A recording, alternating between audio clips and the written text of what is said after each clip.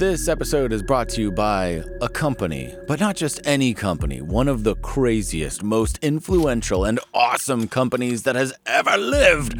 I'm talking about Aloha.agency, ALOA.agency, a digital marketing company that can handle anything from software development to WordPress to WooCommerce to massive product catalogs to custom LMSs, you name it, 3D design, video, social media video, and more, to even writing outrageous scripts like this one that was written entirely by ChatGPT.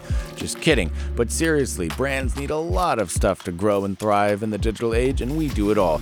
So check out ALOA.agency for more information. And now, to the show. I'm Paul Shapiro, CEO of The Better Meat Co., where we are working every day to recreate the meat experience without animals. Joining us right now, folks, is Paul Shapiro. He is building a company that is on a mission to reinvent meat. They've got plug-and-play mycoprotein formulations, that's mushrooms, I believe, that quickly and cost-effectively enhance or even replace meat products while improving nutrition, flavor, and yield. He's also the author of the best-selling book, Clean Meat: How Growing Meat Without Animals Will Revolutionize Dinner and the World, and the host of the Business for Good podcast, a podcast that I might add closely mimics what we're doing here on this podcast, except, of course, his is better, no doubt, because as a host, let's face it, I am mediocre at best. He's also a 5-time TEDx speaker and has published more than 100 articles on food sustainability. Now he's using mycoprotein to satiate humanity's collective meat tooth. So right here, right now is Paul Shapiro. I'm Ross Palmer, and this is Beat the Often Path. Thank you for being here, Paul. Was any of that accurate? You did a great job, Ross. Congratulations. I'm honored, and I'm psyched to be talking with you. Well, I am psyched to be talking with you because you not only talk the talk, but you've walked the walk, and you've done so for a very long time. You've also taken the leap, not just talking with businesses that are building a better future, but you've also built one yourself. So where should we jump into your entrepreneurial journey or your journey for fighting for some sort of change in the world? Where does this arc begin? You're right. You said I've been doing this for a really long time, which definitely feels true to me. When I'm now 44, and when I was 24, I thought 44, that was death's door. I couldn't believe. Kids still do on TikTok. Yeah. You may as well be dead. Yeah. Right. Yeah. Exactly. I was I would have thought, man, I hope I make it to 44. And now, of course, absolutely. I think 44. I feel like I'm so young. And still have a long way to go, I hope. But anyway, I, from a young age, had a deep passion for protecting animals and the planet. And so one of the key ways that needs to occur is in the food system. So a lot of the times when we think about animal welfare, we're thinking about dogs and cats, and obviously they need protection too. But the real source of the problem with our treatment of animals relates to chickens, turkeys, pigs, cows, who are treated in ways that are pretty heinous. I won't describe them here for your listeners, but if dogs or cats were treated the way that chickens and turkeys were treated, it would be criminal animal cruelty charges filed instantaneously. Right. Now, the problem, of course, is that humans love to eat these animals. Meat demand is going up, not down. It's going up all around the world for the most part. And I would love it if people wanted to enjoy more lentil soup and hummus wraps and bean and rice burritos. That's great. Those are great foods, but people always seem to like meat. And in the places where it's going to matter the most in the future, China, India, Brazil, Mexico, meat demand is only going up. Again, it's not going down, it's going up. So I spent a large part of my career working mainly on public policy campaigns to try to get better ways to produce the food that we produce, either animal welfare improvements or climate change and so on. And I am proud of that work, but around 2015 or 2016, after being involved in this work for a couple of decades, I started thinking, well, probably food technology and food innovation, we're going to do more than what I was doing in order to solve the problem that had really animated my life, which was, as you put it, how can you satiate humanity's meat tooth, so to speak, without animals? And I wasn't sure what I could do. I didn't have an MBA from Harvard. I wasn't a microbiologist. I didn't have millions of dollars to invest. So I was thinking, what can I do? Well, I thought maybe I could write a book on the topic that would interest the people who do fit into those categories, MBAs, venture capitalists, scientists, and so on, to get involved in this space of actually trying to recreate the meat experience without animals. It's just like with fossil fuels, we need to wean ourselves off of them. But you're not going to ask people just to walk and bike. That'd be great if people would do that. But people seem to like to drive, so you got to make cars that don't rely on fossil fuels and other types of energy that is from solar, wind, geothermal, nuclear, and more. The same is true though with meat.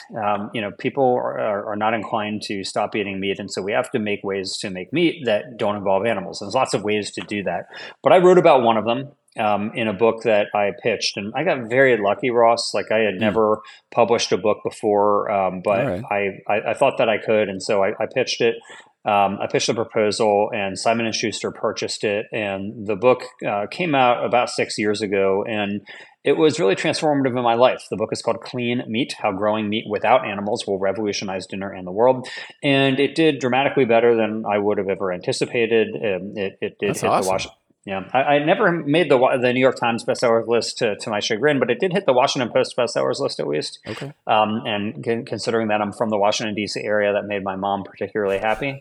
But I'll tell you, like it opened up a lot of doors. It was very transformative in my life in many ways. And I had a choice.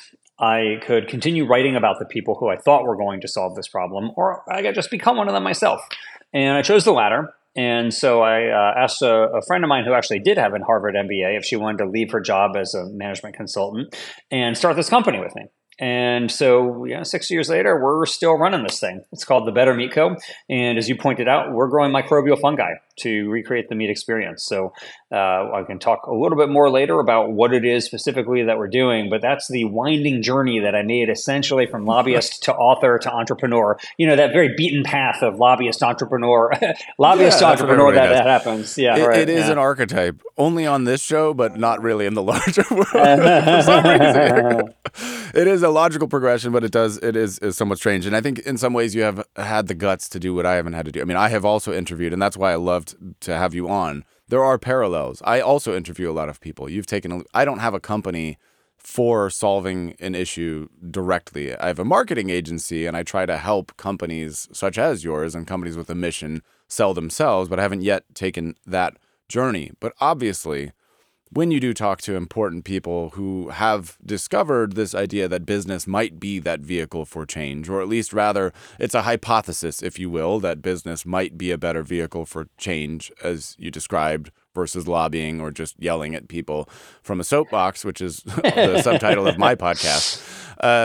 So, it's interesting that you actually took that leap and that you have been able to do that. So of all the things that you could have done, why did you choose to make an alternative meat protein? Why was that the most enticing way into this for you? Sure. Well, let's just think about the problem. So obviously, as I mentioned, there's a real animal welfare driver for me. But at the same time, what we're doing is not sustainable. We cannot continue to raise and slaughter billions of animals for food because it's a massive user of the planet. Huge amounts of deforestation, huge amounts of water usage, major contributions to climate change. In fact, according to the United Nations, the animal agriculture industry contributes more greenhouse gas emissions than the entirety of the transportation sector combined. So just let that sink in. Raising animals for food is a bigger contributor to climate change than all cars, all trucks, all planes, all boats, all trains, all combined. And it's so easy for us to point our fingers outward and say, hey, you fossil fuel companies, you're the problem. But we have to think about this introspectively as well and recognize that one of the things that most of us do every single day, which is eat animals, is such a major driver. There is no possible way we're going to stay within our climate goals of 1.5 C of warming without reducing the number of animals who we use for food. It's just not possible. And so then the question becomes, okay, well, how do we get to that? As I mentioned earlier, you could just ask people to eat less meat. That's great. People don't have to necessarily become vegetarians. I agree. To get to that point, right, where you're going to say, if everybody would, let's say, cut down on their meat by half, I mean, you could massively reduce the amount of deforestation and greenhouse gas emissions on the planet without one new person becoming vegetarian. However, most people haven't shown an interest in this yet. And, the facts are very overwhelming in favor of doing this for the environment, for animal welfare, for personal health and public health benefits. But the reality that we have to accept, the cards that we are dealt, is that people really want meat. And so to answer your question directly, Ross, my view is that if we are serious about wanting to cut down on the number of animals who we're using for food, we have to give people the foods that they want, just produced in a much better way. In other words, in the same way that we give people cars that don't rely on gasoline, we can give them meat that doesn't rely on the slaughter of animals. So how do you do it? Well, there's lots of different ways. I mentioned earlier, like with energy, you've got geothermal, you've got solar, you've got wind. These are all different paths of getting to that same end of producing clean energy. Well, there are many paths to getting to a animal-free meat product or animal-free dairy or eggs and so on. And one of them, which is the dominant method used, is just plant-based meat, right? You take foods like wheat or peas or soybeans, and you convert them into things that look like hamburgers, chicken nuggets, and sausages. And that's what companies that are well-known, like Beyond Meat and Impossible Foods, are doing. And those are good companies, and they're making cool products, and I like eating them.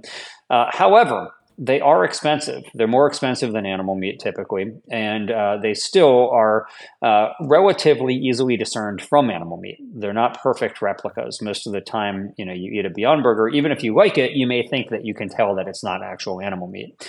And so if you don't want to use plants, you can then go to the animal kingdom and just take actual microscopic animal cells from animals and grow them without the animal. It's a process known as... a few of those, which is also fascinating, yeah. Yeah, so in my book, Clean Meat is largely about that topic. It's about how to grow real animal meat, not a meat substitute, not a meat replacement, not an alternative meat, but real animal meat from animal cells. And this is a really cool technology also, but it's plagued with current problems that are not prohibitive to its success by any means, but mean that it will not be on the market in any meaningful way in the coming handful of years. So, plant-based meat is on every, you can get it at every Burger King in America, every major supermarket, Walmart, everything, right? They all have plant-based meat. But even the most well-funded of the cultivated meat companies assert that they don't plan to have product on supermarket shelves until the year 2030. So, we're recording this at the very end of 2023. So, you're talking like 6-7 years before they're even going to have a product on the market. And plant-based meat has been on the market for decades. And it still is not even 1% by volume of total animal meat. You think about like solar, wind, geothermal, and the percentage they take up of our energy grid, and it's way more than 1%. But plant-based meat is still less than 1% of the volume of animal-based meat in the United States and even smaller around the world. And for cultivated meat to get to 1%, you're going to be, a decade, 2 decades, I don't know. It's very far off. I hope that something happens that changes the game, that makes what I'm saying turn out to be false. But I think even the most optimistic people think that in order to get to 1% of the domestic meat market, which would be more than 1 billion pounds of cultivated meat, you're talking about a very far off distance. And we don't have the time to wait. The earth is on fire literally now.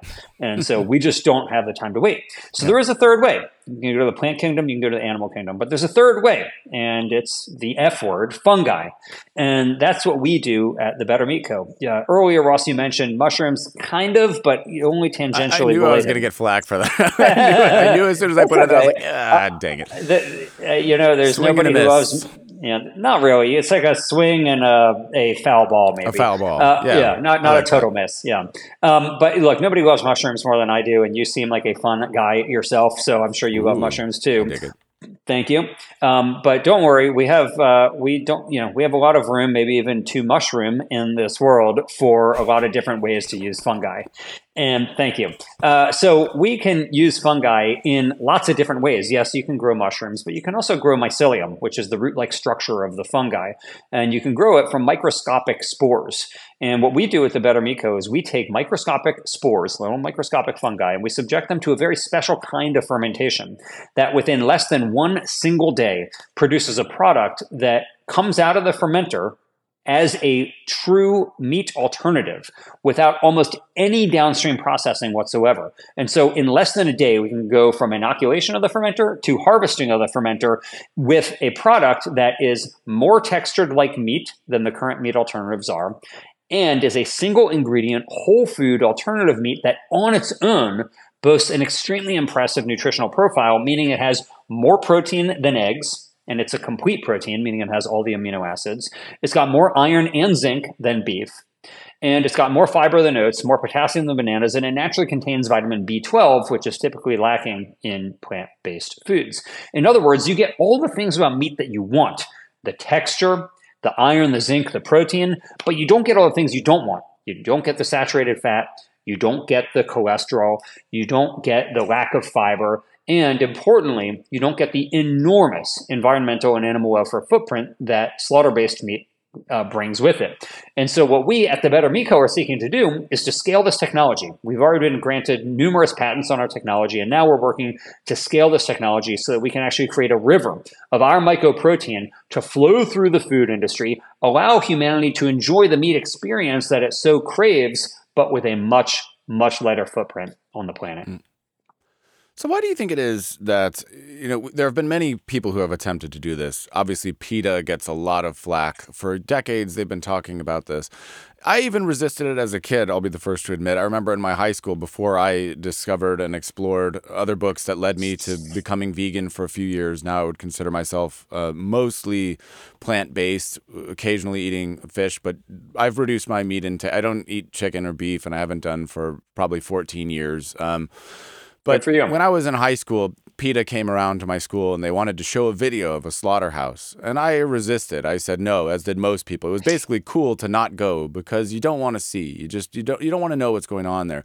And PETA has done campaigns along the lines of what you said earlier, like they've put up billboards in town where they show a dog, a cat, and then they show a chicken and a cow, and they say, where do you draw the line? And then there are memes on the internet where somebody draws a line between the dog and the chicken and says, right about here. Why do people just shut off their logic and reasoning when it comes to discussing these problems? Why is it such an emotional and visceral thing? Why do people feel so personally attacked when you suggest to reduce their meat? Why is it so hard to get people to see this issue for what it is? Or even to accept the facts that you mentioned, of course, of which there are tons. Yeah. Well, first of all, Ross, let me just congratulate you. If everybody did what you did, the problem would be dramatically lessened. And frankly, I'd go devote my life to something else, most likely. So, I will always caution people against, viewing this as all or nothing. If people want to start in the very same way.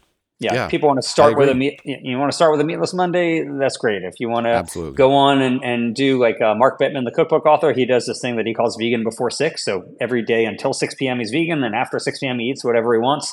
Or you can go whole hog, or maybe even no hog, and be you can be vegan before 6 p.m. and vegan after 6 p.m. But either way, like the goal is to continue to try to lower our own footprint. You're never going to be perfect. There's no point in trying to, lead a no impact life. It's fruitless. But we can make improvements. And so this is one of the most important things that we can do to try to reduce the impact that our life has on the planet. Now, all of that said, you're asking a really poignant question, which is, why do people resist this so much? And I think it's just very hard for people to have the cognitive dissonance that is entailed in accepting that the animals who are used to feed us are tortured. And they are. You can't get around it. It's a hard thing to say. Nobody wants to hear it. You clam up when you hear it, actually. But it is the reality. And most people don't like that because most people, we hold on to one idea, which is that we are a good person. We are somebody who maybe even cares about animals. We're somebody who cares about not causing suffering to others. And then on the other hand, obviously the animals who are being raised and slaughtered to feed us are being treated in ways that are so heinous that most people don't even want to bear witness to it, like you didn't, right? You didn't even want to watch a video, let alone would you see, because that it's going to shock you. You know it's going to be terrible, and that's why you just say better to not. Right, exactly. And so I just think it's very difficult for people to hold those two views at the same time, which is the way that we view ourselves and then what some of these things say about us. Now, look, again, nobody's perfect. Nobody is going to, come around and be the police and say, oh, look at you. You say you're good, but you do X. Well, there's lots of things that we do, I just got back from flying for a vacation. Somebody say, oh, well, why'd you fly? That's polluting too. Nobody is saying, oh, you got to be perfect. The question is, what can you do to try to improve? And that's one of the things that we can and should do, is to look at our own diets and think about how we might be able to make more sustainable, more humane choices. I mean, I'm perfect, and I do my best to try to tolerate others. Yeah, that's a very But, good point. So other than me, when I said nobody's perfect, I meant mere mortals. I didn't mean you or yeah, us. other than me, most people are not perfect. Yeah. But yeah, no, you brought up an interesting thing, and there's this notion that I have of popularity as well. We know that in the United States, 5 to 8% of all people consider themselves vegetarian. A much smaller percentage consider themselves vegan.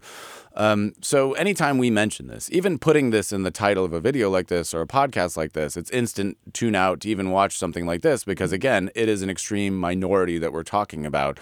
Some studies say that over 10% of adults 18 and over, so it's slightly higher, 18 and over versus 18 and younger, which is skewing it. But still, it's quite a minority that even consider themselves attempting to do this kind of stuff. So knowing that it's ultra unpopular and knowing that so many people resist these ideas so much, what do you think we can do to get the message across to somebody that, maybe take a look at this or maybe slightly reevaluate it? Because you could offer this meat alternative, but it's that old saying, you can lead a horse to water, but you can't make it drink. You can give somebody a perfect alternative, but how do you make them take a bite? Yeah. And there's even evidence that people, when they know it's a meat alternative, that they rate it much less favorably than if they were given it blind and they didn't know that it was a meat alternative. Right. I've seen that on talk shows, and people have been called out many times. Like, I'm a meat expert. I can tell a sausage. And then somebody goes, which one? I like that one best. That was the meatless one. There's footage of this. Yeah. Of hypocrites like that. Yeah. Yeah, I actually remember my one time my grandfather, may he rest in peace, I made him spaghetti with meatballs, and he was raving, "This is the best meatball he's ever had." He doesn't want my grandmother to know about it because and then of course I revealed to him that these were plant-based meatballs, and he's like, "Oh, I could tell there was something different. I could tell that there was something off." And then he shot you in the face. But, yeah. And then he disowned you forever. Yeah, thankfully not. But I will say, look. What needs to happen is that plant-based eating needs to become cool in the way that Tesla made electric vehicles cool. Yeah. It used to be that the idea of hybrids or electric vehicles was something that, people who were, greens wanted to do, right? It wasn't something that was necessarily cool or a status symbol. And now, Tesla is basically a synonym for, like a high status lifestyle. And so I do think that the more that we can have people who are cultural influencers, whether they're popular celebrities or athletes, et cetera, to make plant-based eating more cool. Like if you look at the documentary on Netflix called The Game Changers, this is a very powerful documentary to show that like many of the best athletes in the world are people who enjoy plant-based eating. In fact, even for me, I remember when I was a teenager, I worshipped Carl Lewis, who, for people who are young, you may not know who Carl Lewis was, or he still is alive, so who Carl Lewis is. But, Carl Lewis is like the number one Olympian in the world back then. And he was kind of like the Usain Bolt or the Michael Phelps of our era, right? Like everybody knew him. Everybody thought he was an amazing athlete. And I read an interview with him back in the early 90s, and he said that one of his secrets to success was being vegan. And not even just vegetarian, just vegan. And here's, the most decorated at the time, the most decorated Olympian of all time. And he was vegan. Like, it wasn't just that you could get by as a vegan. This guy was thriving. And so that had a big influence on me as a kid to read that Carl Lewis was my hero. Fun fact, I actually bought Silk soy milk the other day, and I saw Carl Lewis was on the carton. And I couldn't believe it. I'm like, who are they marketing to? Who knows who Carl Lewis is? And I thought, me. They're marketing to me. Yeah, exactly. They're marketing to like middle-aged men, basically. So anyway, the point is that I think that we need to make this something that is going to have a broader appeal than what it currently has, which is basically to, animal lovers or environmentalists. It needs to be much broader. And there's a number of people who are working to do that, and I really admire. Game Changers is one example of that. But even if you watch the documentary Forks Over Knives, which is another Netflix documentary, these are all good things that I think make it clear to people just how much is in it for them. It's not just an altruistic act. It's something that will actually give you much better chance of living long and having not just a longer lifespan, but a longer health span, meaning you're going to be healthy longer into your old age. I want to take a quick detour just to get your opinion on something that's slightly related, but one of the things that I find most disturbing, if you look at these communities for vegans, it's no secret from anybody, whether they're in the plant-based community or not, vegetarian, anybody who's in this space understands that vegans are in their own ecosystem and world. They're very quick to say that it's not a diet, and they're very extraordinarily harsh. When you get into the actual vegan communities, they're extraordinarily harsh. You could say even zero tolerance of any of the ideas that we talked about, like reduction. One of the things I find very fascinating, and again, like I was a literal vegan for 2 years, not a single plant, and then my life changed a little bit. What I find interesting is that they hate people like me who have reduced their intake by over 96% because they hate vegetarian. I've seen bumper stickers of vegans that hate vegetarians most of all, because if you're aware enough to know that there's a problem and you aren't 100% vegan, you are worse than the ignorant meat eater who eats meat breakfast, lunch, and dinner every single day because they're unaware of the problem and therefore are ignorant. How the hell does that make sense? And why have they chosen to demonize people who are essentially on their side, or who could even more quickly become part of their side? Yeah, I mean, look, I think you're addressing a phenomenon that is real among some, but not all vegans. And I will say the following about that. First and foremost, this is not a religion, right? Like, to religious fanatics, the apostate is always worse than the infidel, right? So somebody who sold out, who gave up the religion, is worse for them than the infidel who never believed in the first place, right? And the reason that is because it challenges their believer's personal identity. If the person who, quote unquote, sold out, right, they walked away from the religion, was once a believer and now they're not, what does that say about your level of commitment? Because you could be the next apostate. You could be the next sellout. And so that's why religious fanatics oftentimes have a much bigger problem with those who have left the religion than those who never believed in the first place, because it really is an attack on their personal identity.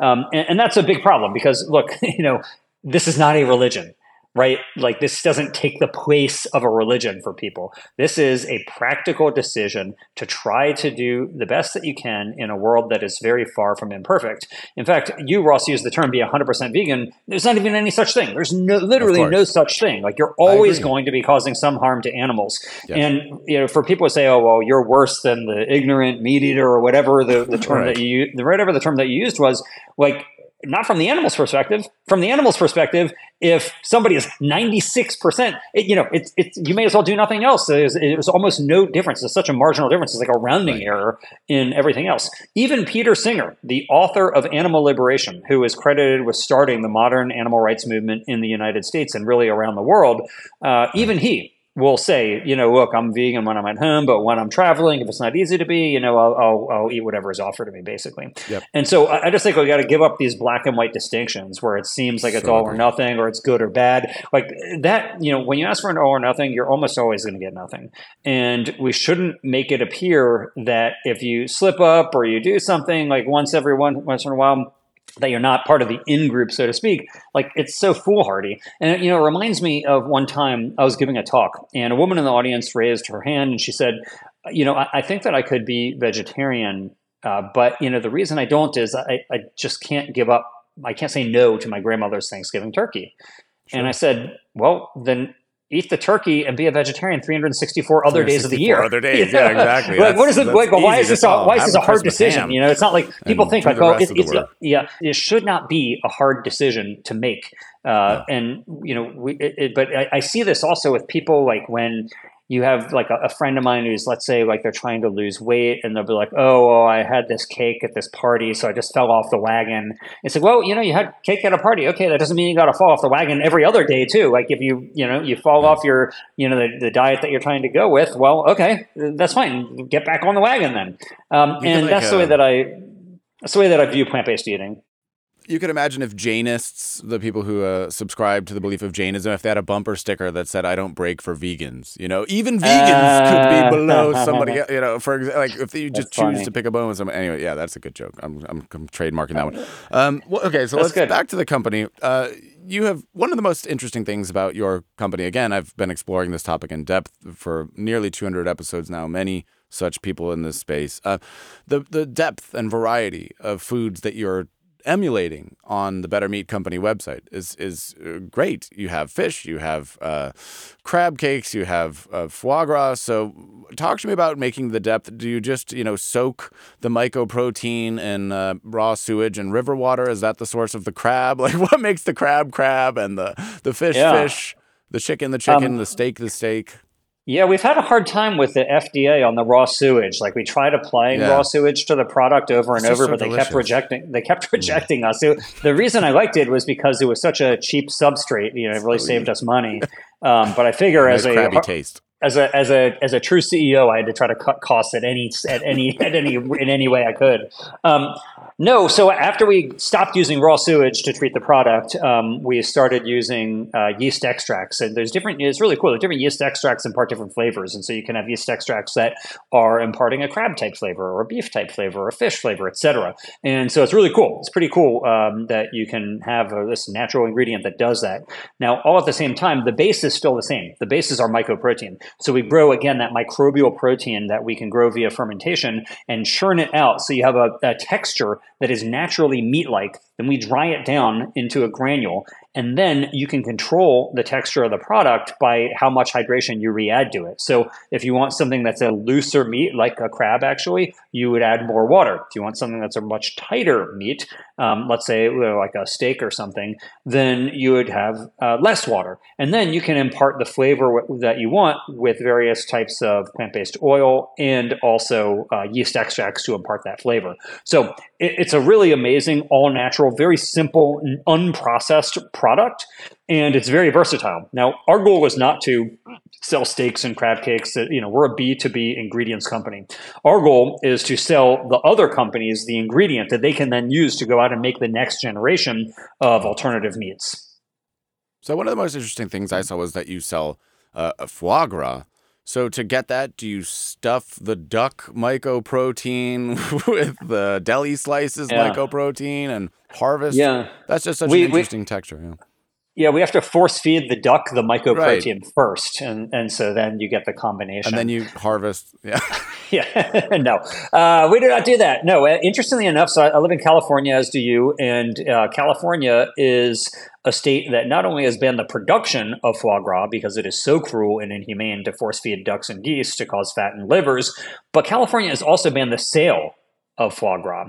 And so it's illegal for any restaurant to sell foie gras. So we are selling a legal foie gras that is made from microbial fermentation. Rather than tormenting ducks and geese to produce a product that is criminally cruel in California, we just run a fermentation. And then because foie gras, which is French for fatty liver, we add a good amount of oil to it. And the combination of the oil and our microbial protein creates a product that is comparable to foie gras in the delicacy nature of it, and is even better for you. And most people aren't eating foie gras because they care about the nutrition. They're mainly after that the sensory experience. But it is better for you because it has zero cholesterol and it also has less fat. So it's a great product, and it's sold in restaurants, and people really like it. Yeah. So when it comes to the future, recognizing all the problems of the future as you do, you said the planet's on fire, you feel that the urgency, which I think I do as well, and many people do, others don't, or at least they don't appear to. Would you classify yourself as generally optimistic or pessimistic about the future and humanity's role in the future? I am relatively optimistic about the future for humanity, but I am more pessimistic about the future for the rest of the planet. So I think that climate change is going to cause all types of problems, especially for the people who are at the lower end of the socioeconomic spectrum around the world. I don't necessarily mean within the United States, although maybe, but I mean really more like people who are living in the developing world where they don't have the amenities that we have, from air conditioning and other ways that you can basically insulate yourself from what's going to come. I think there's going to be a lot of climate refugees. It's going to cause a lot of political instability around the world. But overall, I think that humanity does have a pretty bright future. The problem is that that's largely at the expense of every other species on the planet. And so we have higher extinction rates than at any time in the last 66 million years on the planet today. And what caused the mass extinction 66 years ago was a gigantic asteroid that hit the planet. Today, that asteroid is us. It is Homo sapiens. And we are causing huge numbers of extinctions every single day. Every day, we are ushering animals off the earthly stage who have lived here for millions of years. And most of the reason for the destruction of biodiversity is because we are deforesting the planet. It's not just climate change, it is really that we're ending their habitat. And the biggest cause of deforestation is meat production. And so it's not an overstatement to say that humanity's desire to eat animals is a driving factor in causing wildlife extinction.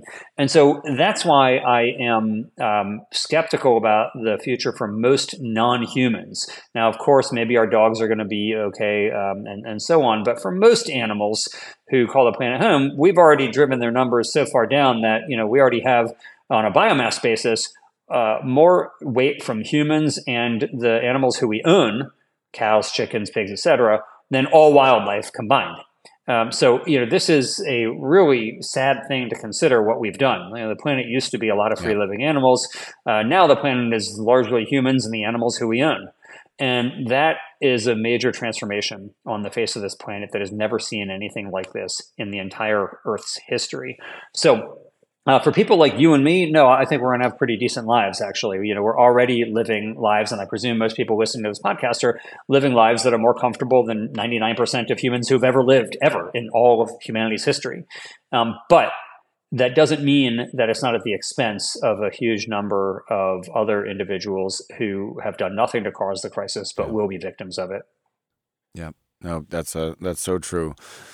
So now that you've spent your time actively building a company, and again, we talked about the very typical path of going from lobbyist to ultimately ending up to being an entrepreneur. Now that you're, 6 years on or a handful of years on in this project, do you feel that you made the right choice? Do you feel good about that decision? Each day, do you feel fundamentally better fighting the good fight in this particular way? I view it kind of like the following. Like, I'm beating my head against a wall over and over and over again. And some people will say, like, why are you doing that? Your head is going to break. And I think, well, I'll keep doing it because I think that the wall is going to break before my head does. And so I had made, sadly, I couldn't find anything where somebody else had already done this. So maybe I'm the first person who did it, but I had made by this artist a portrait of Sisyphus finally triumphant with the boulder at the top of the hill. And he's like on his knees and he has his hands raised, Right. And that's what I want to get to. Like, I feel like I'm rolling a boulder up a hill all the time. Like, sometimes entrepreneurship is glamorized and you look at people who've had tremendous success, but it ignores the reality that, 90% of startups fail, massive infant mortality rate. It's very difficult to do. Ben Horowitz from the VC firm Andreessen Horowitz had a really funny line in his book, The Hard Thing About Hard Things, where he said that, if you start your own company, you will sleep like a baby because you will wake up every 2 hours and cry. Oh God, and, I definitely feel that. Like, I definitely feel that. However, like, I am extraordinarily grateful for this experience because I get to work with people, one, who I really like, but also people who are really devoted to pushing our rock collectively up that hill together. And I'm very honored to be in a position to do that, where our team members and our board of directors and our investors all have that faith in me to be able to push that boulder to a place where we will finally perch it on top of the hill and declare victory. Now, it's a very hard thing to do, but I'm grateful for the opportunity, and I really am fortunate to be in the position that I'm in. There are things that I think I would have done differently if I could go back and figured out other ways that maybe we could have achieved the same end or even better ends with different decisions made. But that's the way that life inherently is. You cannot go back and do replays, right? You can only continue moving forward and trying to press the ball down the field. So we have had many successes and many struggles, and I hope that we learn from both of them. In the next couple of years, if you could move that boulder just a little bit further up the hill, what would the next step look like? We've created a really fantastic state-of-the-art pilot plant facility for mycelium production here in Sacramento.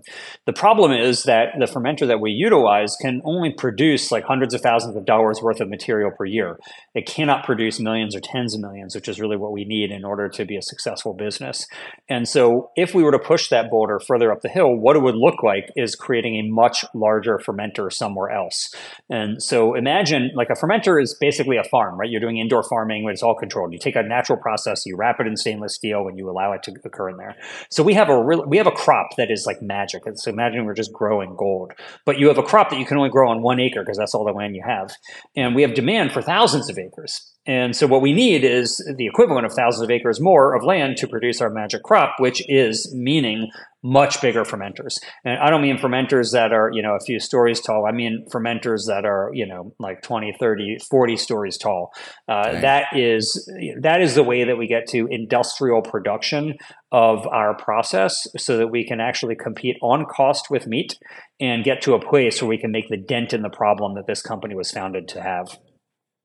That's awesome. Well, I wish you very much luck. I personally have a vested interest in seeing that. I would love to see you succeed. I would also love to try these products. They sound very interesting. And I think in comparison to Carl Lewis's time, and even in comparison to when I began my journey, 14 years ago, 13 years ago, I'm not sure, the variety of foods that are available has gone up tremendously. The variety of meat substitutes, alternatives, that what was once one product has now morphed into an entire section. I look forward to that process continuing with the products that you are creating and that you're responsible for. So I'm very excited and I have a vested interest in your success. So from one lowly data point, keep going, keep pushing that boulder. You've got people who are cheering you on in the face of what I can only imagine is sometimes feels like extraordinary opposition. Well, thanks, Ross. I really appreciate that. That's very kind of you. And because you live in the same state that I do, if you ever want to come up to Sacramento, I would love to not only host you at our factory so you can see what we're building and taste what we're building, but I'll take you out to some restaurants that also serve our products so you can order it off a menu and have that experience. That sold. That sounds like an awesome thing. I would love to do that. It's what I'm all about. All right. Let's get it on the books. Cool. Last bit before we wrap it up here. For people who want to contribute, but they're not quite sure how. Maybe they're you 20 years ago or 19, somewhere along that journey. What advice do you have? Are there steps that they might skip? How can they get started? Is building a company the way in? Should they start somewhere else? Where to begin making the impact? Oh, there's so much that needs to be done. What I would be thinking about are ways that you can recreate the meat experience for cuts of meat that are pretty expensive because it's hard to get the price down. You want to compete on cost with the cheapest meat like chicken or pollock, which is the fish that's used for fish sticks at McDonald's and so on. That's really hard. But if you want to start looking at other really major sustainability problems, let's say like crab, which is a very major sustainability problem, so is shrimp as an example, these are meats that are very expensive. And so you can actually compete and even beat them on cost time and time again without any major technological breakthroughs. So I'd be looking at that. How can we replace some of the biggest sustainability problem meats that are actually pretty expensive? And there's not that much, like if you want to start another plant-based burger company, there's so many of them out there right now. It's like an oversaturated space, maybe. I wouldn't say oversaturated, but it's a busy space. And though, how many companies are doing crab and shrimp? Not that many. So that would be my encouragement. Look at where there are more white spaces. And there's other ones too. If you want to contact me, I'd welcome hearing from you. Our website is bettermeat.co. You can contact me through there. And I'd love to hear from you and figure out what you can do to try to help solve this extremely vexing problem of how we are going to feed humanity without destroying the planet. I love it. And, one quick thing, thinking of the crab, have you ever seen that show, Deadliest Catch? Do you know that show? On like planes, sometimes I see it on the back or the screen behind the chair. I've seen I don't know people if they watching still air it. Yeah, they did at least a decade ago, but they show the crab fishermen on these boats and the process that they go through to collect this crab. They're going on these incredibly choppy waters. It's freezing. Icicles are forming from the water. You've got a captain who hasn't slept in days, just chain smoking cigarettes, and I get so stressed out watching that show. It's just incredible. And to think, maybe we don't need to do that anymore. I mean, and their voice is shot like, we need to get, like, it looks like a mess. And if we can somehow avoid that hornet's nest, that might be an added bonus too. I would think that's true. Yeah. I mean, I don't think that's a job that most people would want to have. And the same is so with slaughterhouses. Most people don't want to be slashing animals' throats all day. But it's also like there's a real serious sustainability concern. Like one of the biggest threats to whales is not whaling boats, but crabbing lines. So like if you want to make sure that, like we banned whaling long ago for commercial purposes, yet we're killing more whales from the crabbing industry. And then you take into the fact that 100% of these crabs are going to be boiled to death, which sounds like a medieval torture. The fact is not that pretty. So you want to start that new alt crab company, let me know. I'd love to talk to you about it. Okay, get in touch. Well, I can't thank you enough, Paul Shapiro. You're a very intelligent person, and I appreciate you taking the time. It's been an absolute pleasure to hear your side of things. I wish you the best of luck in all future endeavors. And with that, the official podcast is over. Woo-wee. Thank you for listening to another episode of the Beat the Often Path podcast. I can't thank you enough for making it to the end of this episode. If I could give you a gold star, I would. Just pretend that I'm sticking one on your forehead right now. Okay, that got a little creepier than I thought it would be. But in any case, if you've made it this far, that means you're a supporter of at least one episode. Have you listened to some of the others? Have you checked out some of the back catalog of amazing guests who are building a better future and doing just outrageous stuff? Or have you considered leaving a nice review or sharing an episode with your social platform to help the show grow? Anything you can do to be a part of the show would be great. And of course, if you have guest recommendations who are truly building a new planet for us all in a better way, send them on through. Thanks for listening, and I'll see you next week.